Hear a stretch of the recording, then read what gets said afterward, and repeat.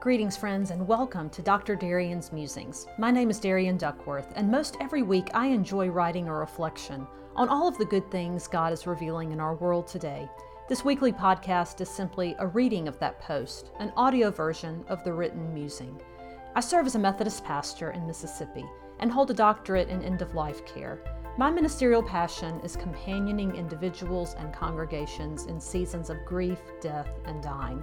The views expressed are mine alone and not those of my employer or denomination.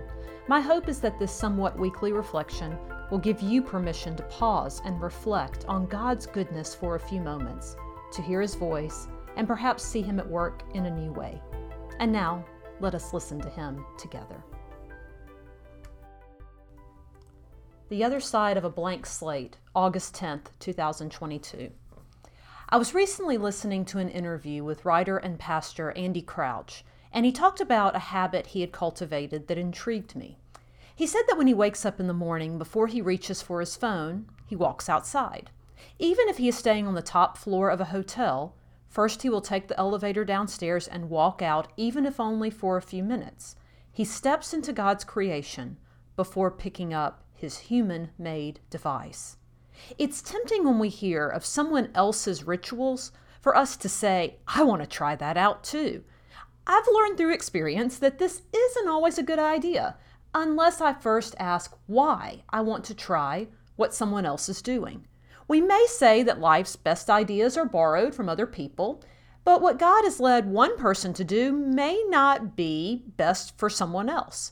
Still, I wanted to try out Andy Crouch's idea simply to see if I could resist picking up my phone immediately upon waking. The answer is yes. I could. I was able to do that. But there was a different ritual the Lord was drawing me towards, and it had nothing to do with the phone. Every morning when I take my dog outside, I'm usually focused on two things: how well I slept last night and what awaits me in the day ahead. I'm either reflecting on the past or thinking about the future. Andy Crouch, in describing his ritual, had mentioned looking up at the sky. I've written in the past about how much I love watching the sky, and it's inspired many a poem and post on Instagram. However, very few of those sky moments happened right after I woke up because I wasn't paying attention. So I began paying attention to the sky as soon as I walked outside, first thing in the morning, looking up instead of looking back or forward, trying to be present. Pausing with the sky first thing each morning has been a small tweak, a minor adjustment to attentiveness.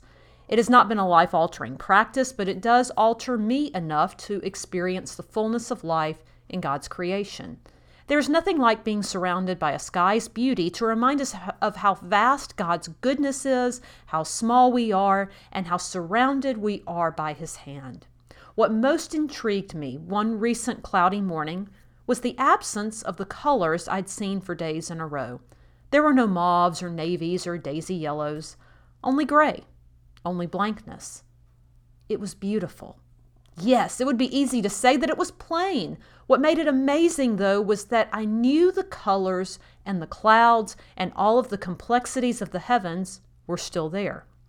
They had not vanished. They were simply on the other side of that blank slate of sky.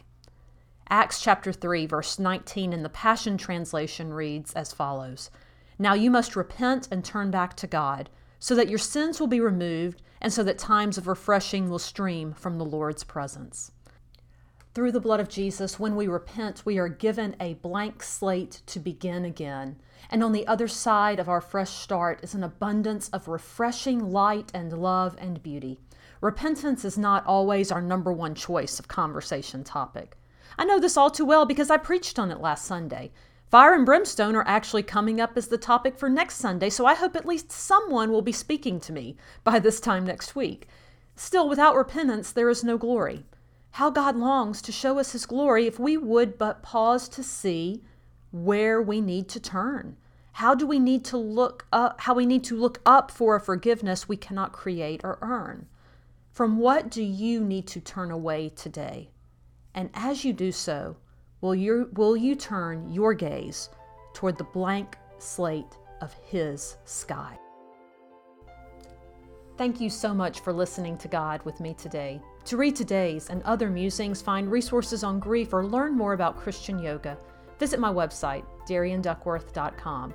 You can find that link in the show notes, as well as a link to music by Julius H., who composed the original music you're hearing on this podcast. I look forward to visiting with you again next week. And until then, friends, all good things to each of you.